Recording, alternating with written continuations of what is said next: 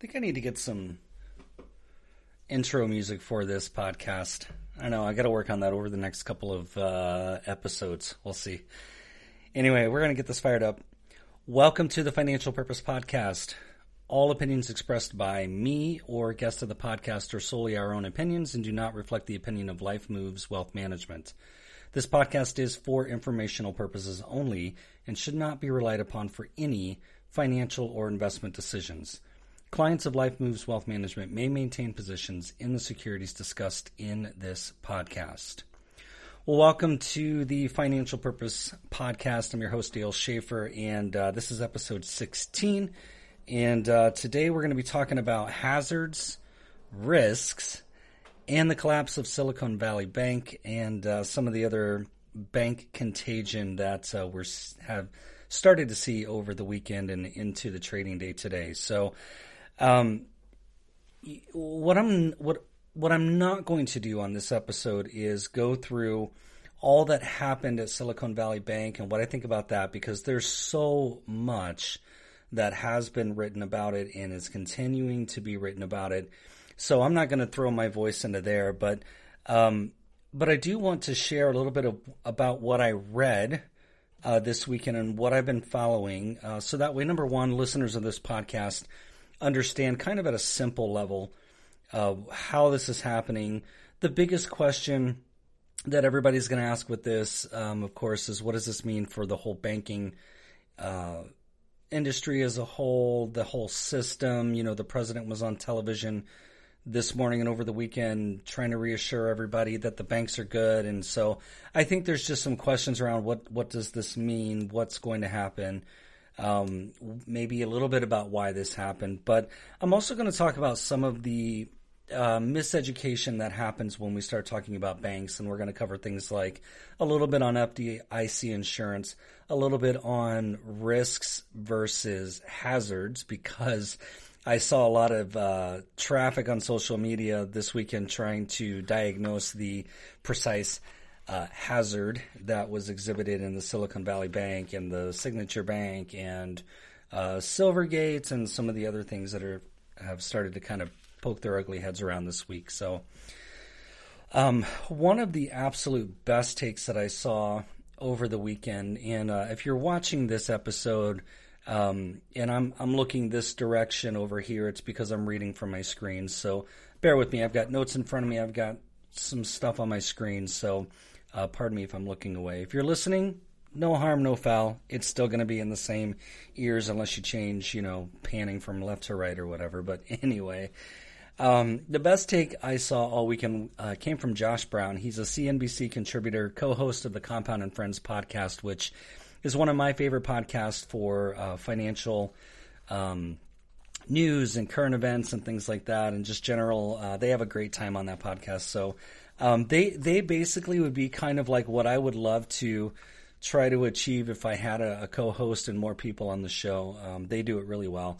Josh is also the CEO of Ritholtz Wealth Management. So I'm going to read a little bit from his story.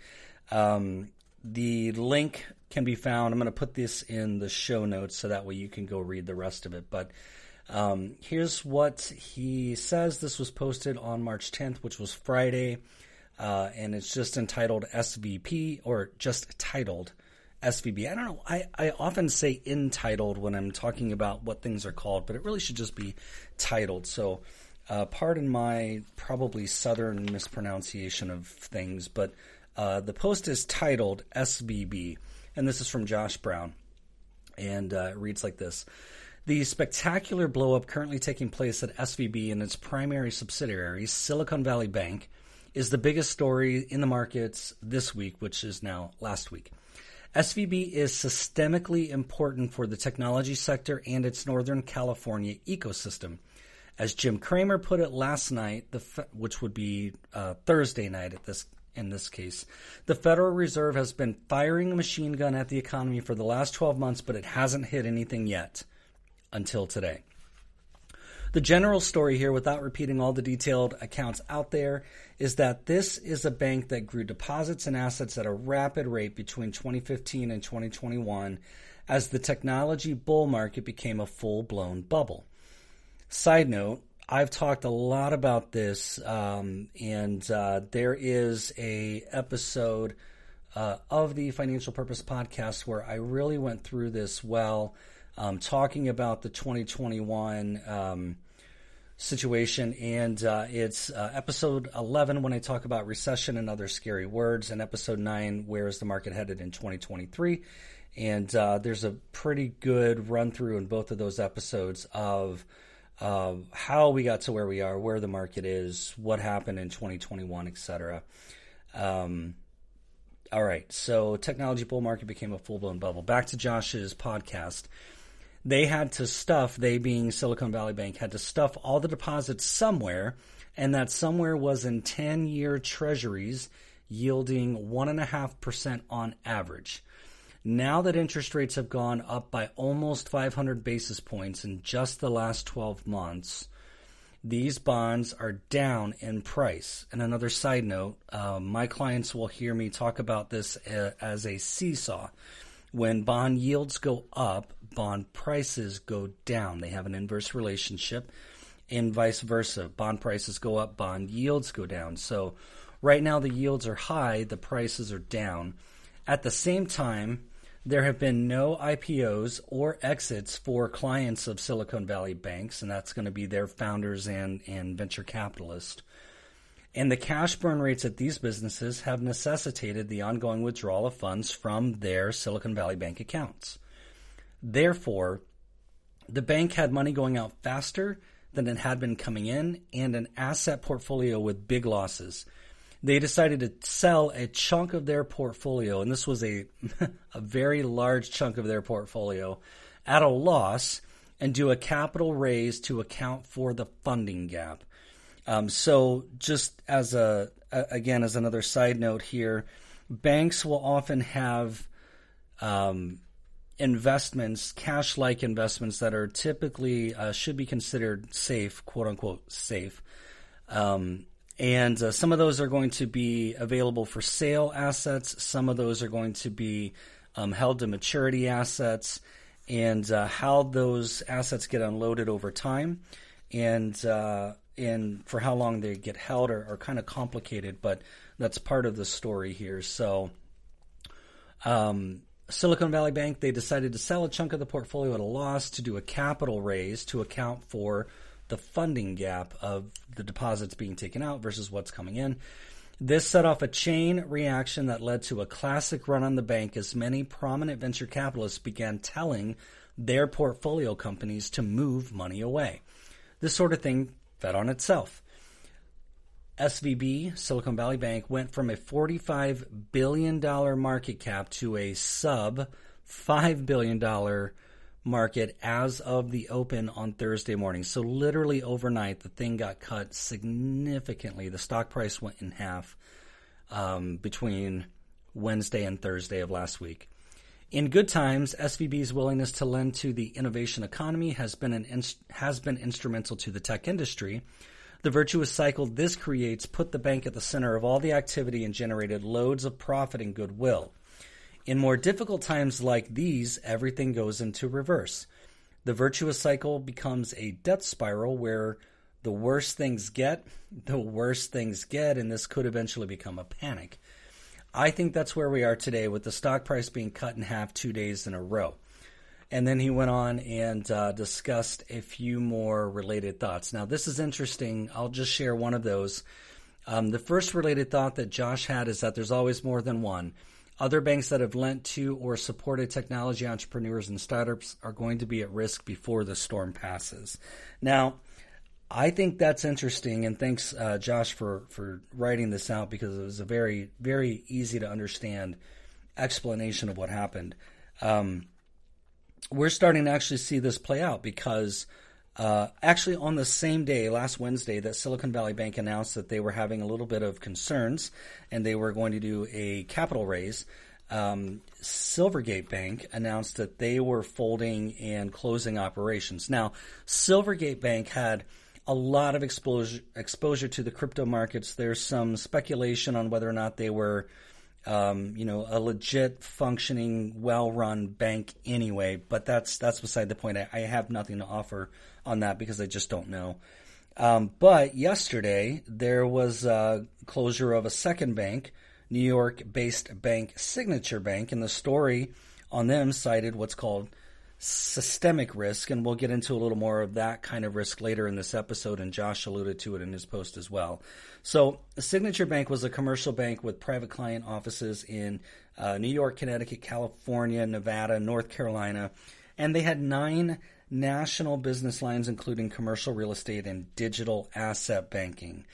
As of September of 2022, almost a quarter of its deposits, almost a quarter of the deposits to Signature Bank were in the cryptocurrency sector, and the bank announced in December, just a couple of months ago, that it would shrink its crypto-related deposits by about $8 billion. So that's not a small, insignificant number, but almost a quarter of the deposits came from crypto sector, and we know what's happened in crypto over the past 12 months. And if you've listened to this podcast, or you've read any of my other blog posts, or even you've seen some of the things that I tweet, and you can find me on Twitter at Dale Schaefer, and that's DALESHAFER, Twitter at Dale Schaefer. I think you'll start to get familiar with my thoughts on crypto in the crypto craze of 2021, and you know what? Let's just actually call it the asset craze of 2021, which we're basically all paying for now. And we've really been paying for about 15 to 18 months. And again, going back to some of the prior podcast episodes, if you listen to episode 11 and episode 9, you'll get some of my take on this. But technically, I think we can call what we're dealing with now, we've been playing with for about 2 years, because the tech industry and the stock prices for those things and the valuations and all of that really started to roll over about 2 years ago. It was in February, March of 2021 when we started to see some crackling there. But today we're seeing some concerns about 3 other regional banks as the market trades. It's Monday, March 13th. It's 10:30. I'm in Arizona, but we are now aligned with Pacific time, so it's 1:30 Eastern time, so the market is still trading. We've seen a halt on First Republic stock. We've seen a halt on Pacific Westerns. We've seen some craziness around Western Alliance. And some of the other regional banks are also just down a lot, double digits today in market trading. And we'll see what the 3 primary banks, First Republic, Pacific Westerns, and Western Alliance, why those particular banks are down is kind of hard to get a good read on, but it's a little bit of, it's basically contagion is what we're seeing here. And the FDIC and the Federal Reserve, Treasury Secretary Yellen, everybody's watching this really closely, and they've pledged an awful lot of support to especially the depositors of these institutions, not the investors of these institutions, because of the risk that you take on when you invest in financials and banks and really anything else. But if you have your money at a bank in the United States, we assume that the banking system is safe and the liquidity is there and the money's there if we need to access at any point, right? So what's happening, in my opinion, to these banks should not be considered anything remotely close to a 2008-esque financial crisis. It could, though. It could become something kind of like that because of contagion if enough people get spooked and decide to pull deposits from banks because of all the things that they're seeing on the news or rumors on social media, or how they're seeing the bank stocks trade over the course of the next couple of days. And in fact, I was on Twitter this morning looking at just some of the news that I follow in the financial community. Yeah, somebody who goes to Twitter for their news, right? That's been kind of the funny thing over the past couple of years. But there's a lot of really good financial people that I follow on that platform. And I was looking around, and some of the people I follow, they're posting the same video of a line of people outside of a bank somewhere in Los Angeles a small community bank. And they're basically saying it's a run on the banks. And so the more that a video like that spreads, that's how contagion goes. And we basically pass those things around like a hot potato. It's confirmation bias of everything that we're concerned about. And those kinds of things, and frankly, because of social media, it makes us our own worst enemy in periods like this. So here's the question that you're probably going to be asking if you're not already. In the wake of the stories, the more that you see these things roll out is, number one, and the primary question is my money safe at my bank? Wherever I bank, is my money safe? Especially if you bank at a smaller community bank or a regional bank or something like that. And it really depends on how much money you have at the bank. It depends on where you have it and in what type of account, because you probably have FDIC coverage. Now, FDIC, of course, is the Federal Deposit Insurance Corporation, and it is funded by the banks paying into it as a way to protect depositors. Now, the president, Treasury Secretary Yellen, they are insisting to the general public that whatever happens with Silicon Valley Bank and with Signature Bank and everything that they're trying to do to make depositors whole, that it's not taxpayer funded.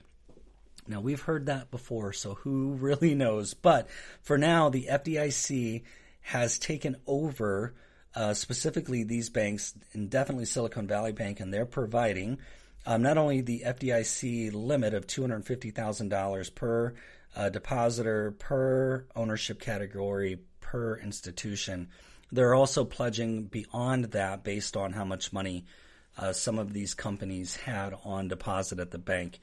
And Silicon Valley Bank didn't have a large deposit bank or deposit base. Most of their clients were in that kind of tech sector, certainly Northern California, a lot of exposure there. But on average, these businesses and people had a lot more than $250,000 in an account at Silicon Valley Bank. So you can learn more about FDIC coverage at FDIC.gov.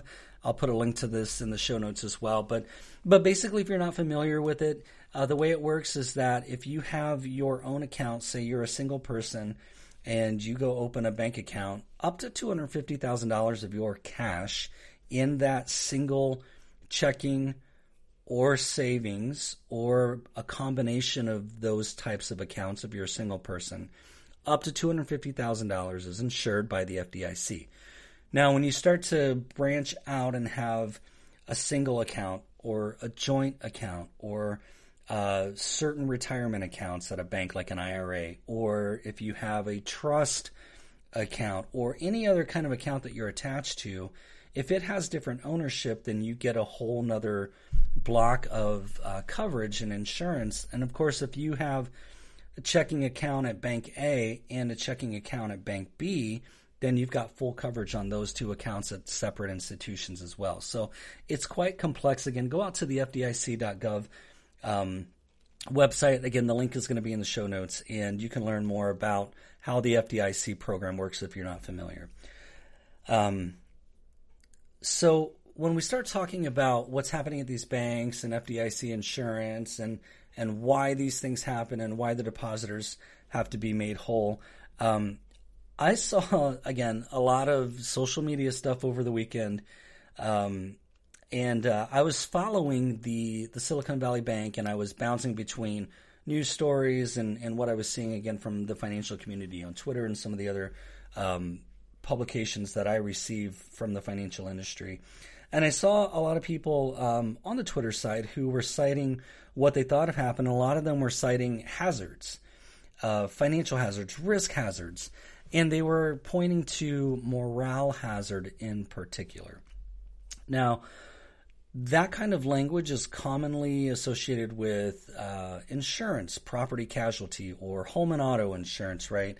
And typically, when there's a hazard involved, the hazard comes by being exposed to a peril. And a peril is a danger. It's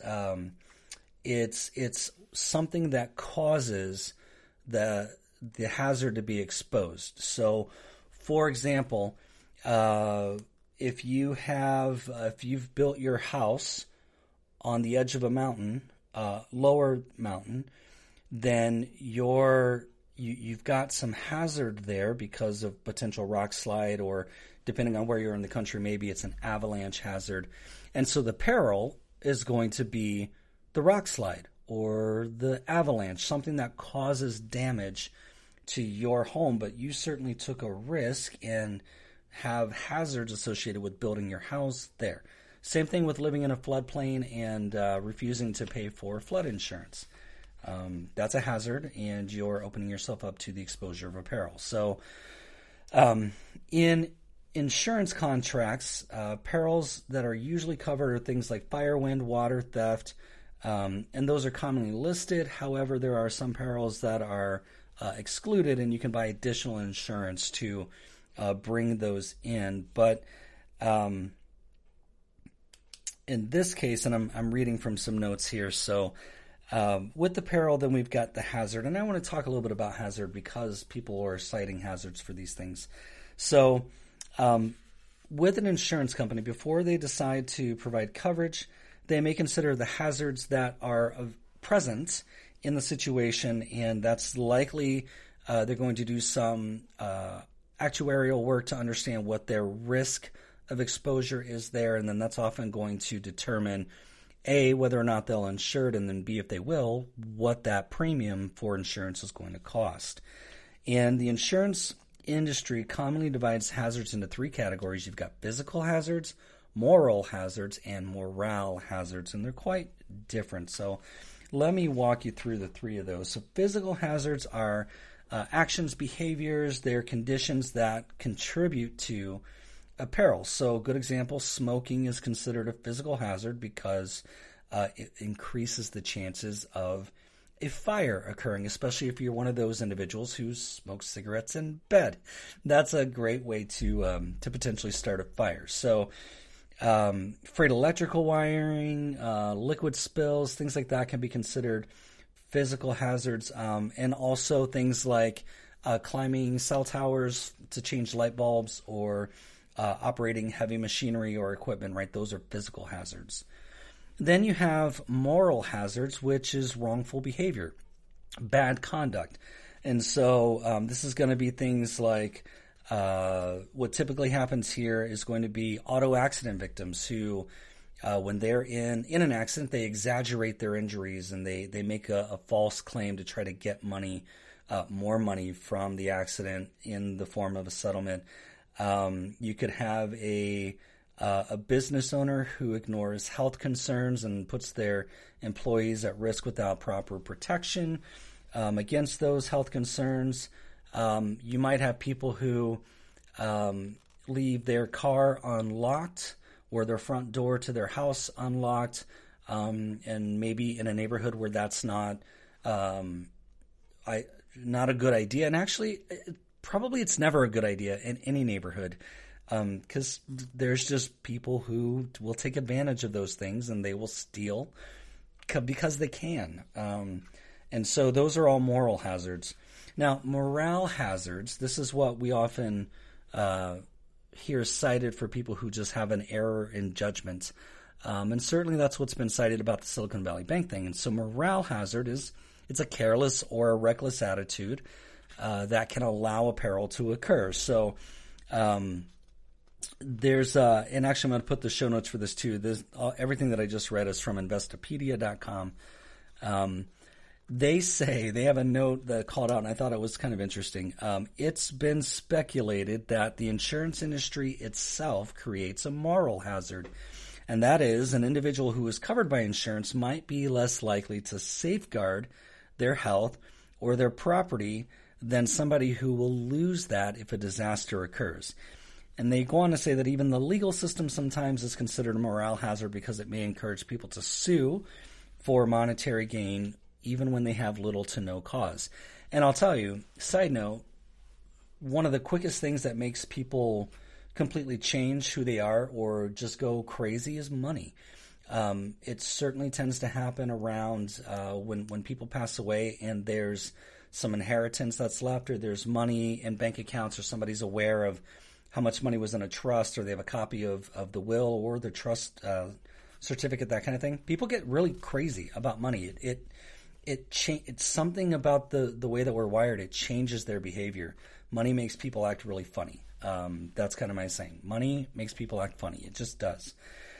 So those are the hazards. And so people are talking about that. And I think that what we're likely better to point to in the case of some of these things, like with the banks, because in Silicon Valley Bank's case, they weren't out speculating and doing bad things and stealing money and running multiple sets of books that we know of or anything like that. Really what happened was they used the financial system. They used 10-year treasury bonds that were exercising a yield. They were holding those to maturity, but they weren't getting enough income to meet the deposit and the withdrawal demand. And so that's really a large part of what happened here. They just basically made investment decisions that didn't work out based on some of the things that they didn't know, right? So a year ago, if you bought a 10-year treasury, you would have no idea. Maybe you could kind of see it coming if you had seen this movie before, but a year ago, we did not know that the Fed was going to push 500 basis points of rate hikes at us in a period of 12 months. Anybody buying a 10-year treasury a year ago did not know that the 2-year treasury yield was going to be significantly higher than the 10-year treasury yield. That is an inverted yield curve, and that's typically an indicator of a lot of bad things ahead. It's usually what we would call kind of like a red flag warning for a upcoming recession. The bond market is usually pretty good at predicting incoming recessions. But this also is the recession that everybody's wanted for 2 years and everybody's been calling for 2 years, and it hasn't shown up. Maybe now it's showing up. Maybe, as Josh Brown said in the podcast episode that he links to at the end of his post, which is the most recent Compound and Friends episode that was released on Friday about banks. He said that he thinks that we may have put in a top on the 2-year yield because depending on what the Fed does, we're just at a point where I don't know that those rates can continue to go any higher without more of the economy breaking. And so that's where we are. That's what the Fed's done to us. So I think what we need to actually look at instead of the hazards are actually risks. And that's an entirely different thing than a hazard. So, with Silvergate, with Silicon Valley Bank, and talk about bad timing. So Silvergate announced on Wednesday that they were ceasing operations, and we kind of knew that was coming. And then on the very same day, Silicon Valley Bank said, "Hey, we're having some deposit trouble, so we're putting a lot of we're selling assets. We're going to look for additional funding. We're going to open up and sell more. We're going to release more stock into the market." And so that happened on the same day. And they basically were saying, "Hey, we're trying to raise liquidity. We just thought you should know." And of course, who knew that 2 days later they would be shut down and in conservatorship by the FDIC. Certainly, as it comes to investors, we need to look at risk, because investors who had money in any of those banks, Silvergate, Silicon Valley Bank, right, any of the regionals that I talked about earlier in the banks, anybody who had investments in those banks and owned stock, you're not going to be made whole. Maybe some larger institution will come in and buy the assets of these banks, and then somehow they'll encompass or convert the stock, take over the stock, and it'll trade under theirs, and there will be some sort of reward for anybody who held shares in these banks, and that remains to be seen. I don't know, but financial risks, let me go through some of the financial risks, because this gets a little more in depth on what we deal with. And as a financial advisor who advises people on portfolio management and asset management and bonds and stocks and ETFs and all of that stuff, we have to look at risks. And there's a lot of different ways that we can slice up risks. So I'm going to slice those up kind of simply. I borrowed this from BFI Finance, and I'll put a link in the show notes as well. So they defined risk quite well. So let me go through those. So the first is let's define financial risk. It's a condition that arises from as the result of changes both internally and externally that can be financially detrimental to a person, a group, or a company. Losses caused by financial risk can be diverse, and it includes the loss of assets, experiencing large amounts of losses, disrupted cash flow, and some other things like that.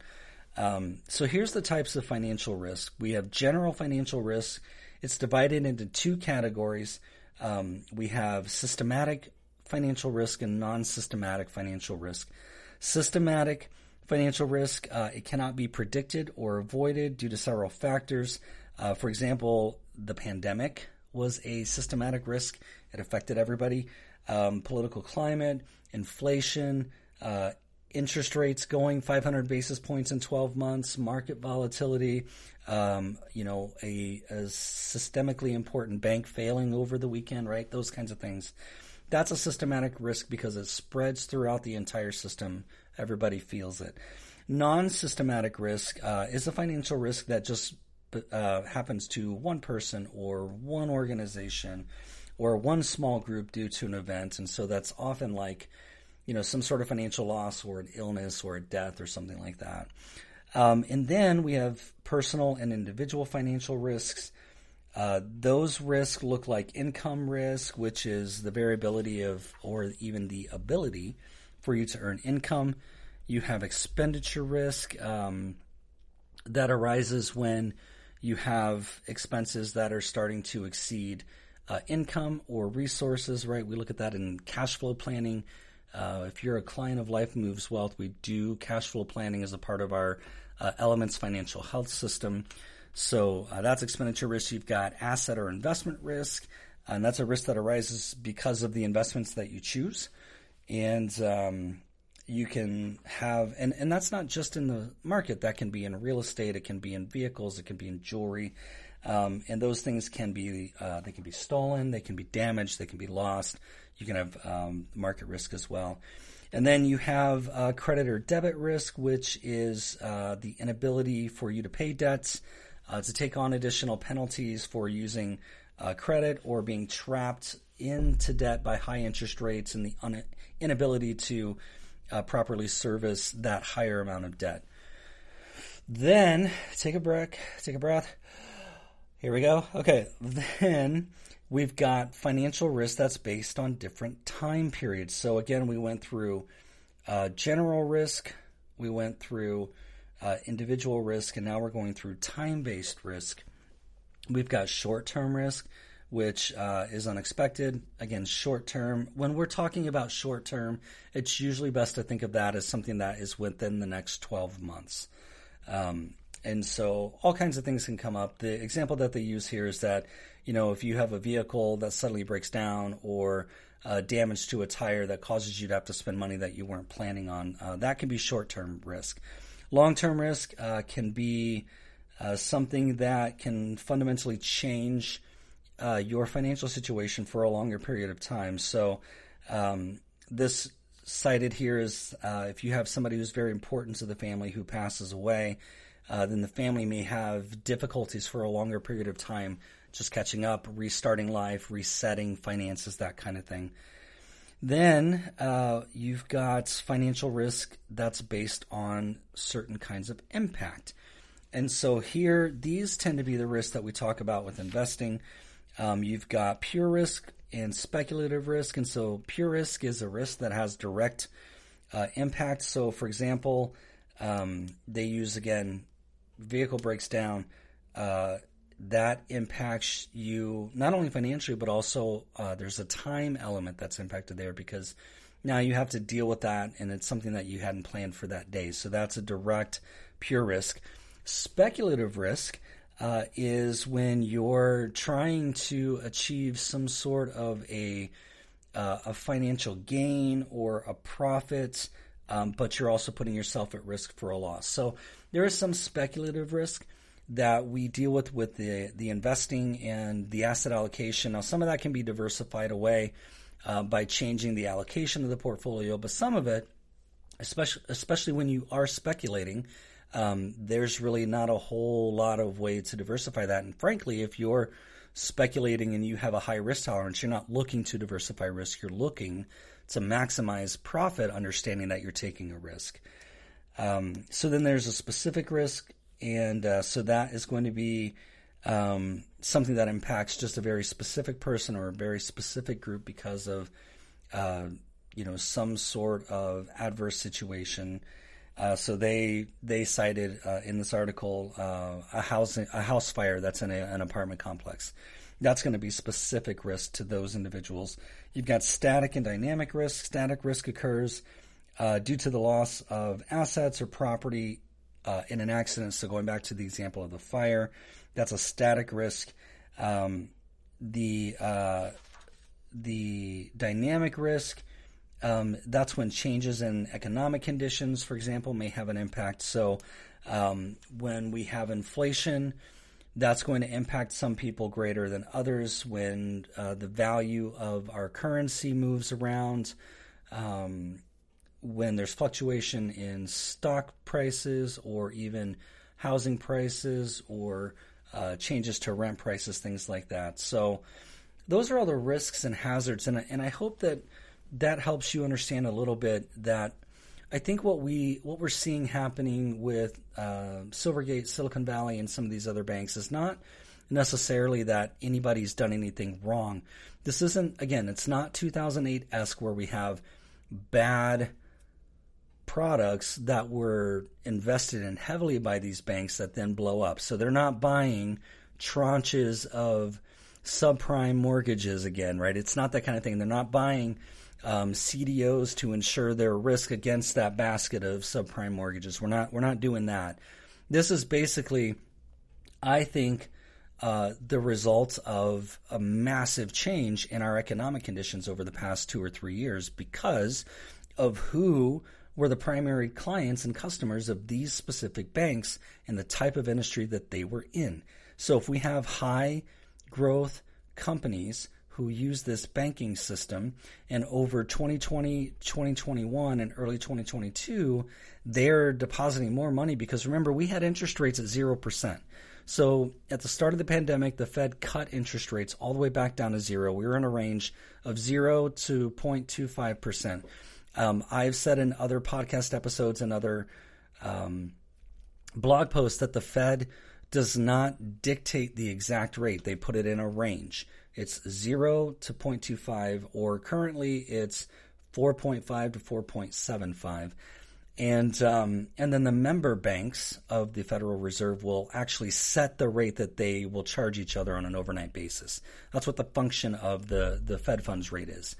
And so when rates are at or near zero and banks can lend out money at low interest and get money back, and these companies are flush with money because of pandemic stimulus and because of economic changes and things like that, and they're going to push money in there. And like Josh said in his post earlier in the podcast, those banks need somewhere to put that money, and they need to generate a return on the money so that way they can pay depositors a yield to hold their money there, and that gets very competitive. So the banks need to generate money on the investments. They need to lend it out.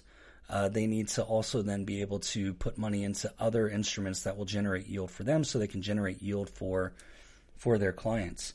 And I think what's important is to kind of think about where we go from here. And as I kind of wrap this up, I want to land the plane here. Anecdotally, I think that the market is going to play chicken with the Fed for the next week and a half. We started the day today with the market off, somewhere in the neighborhood of about 1%.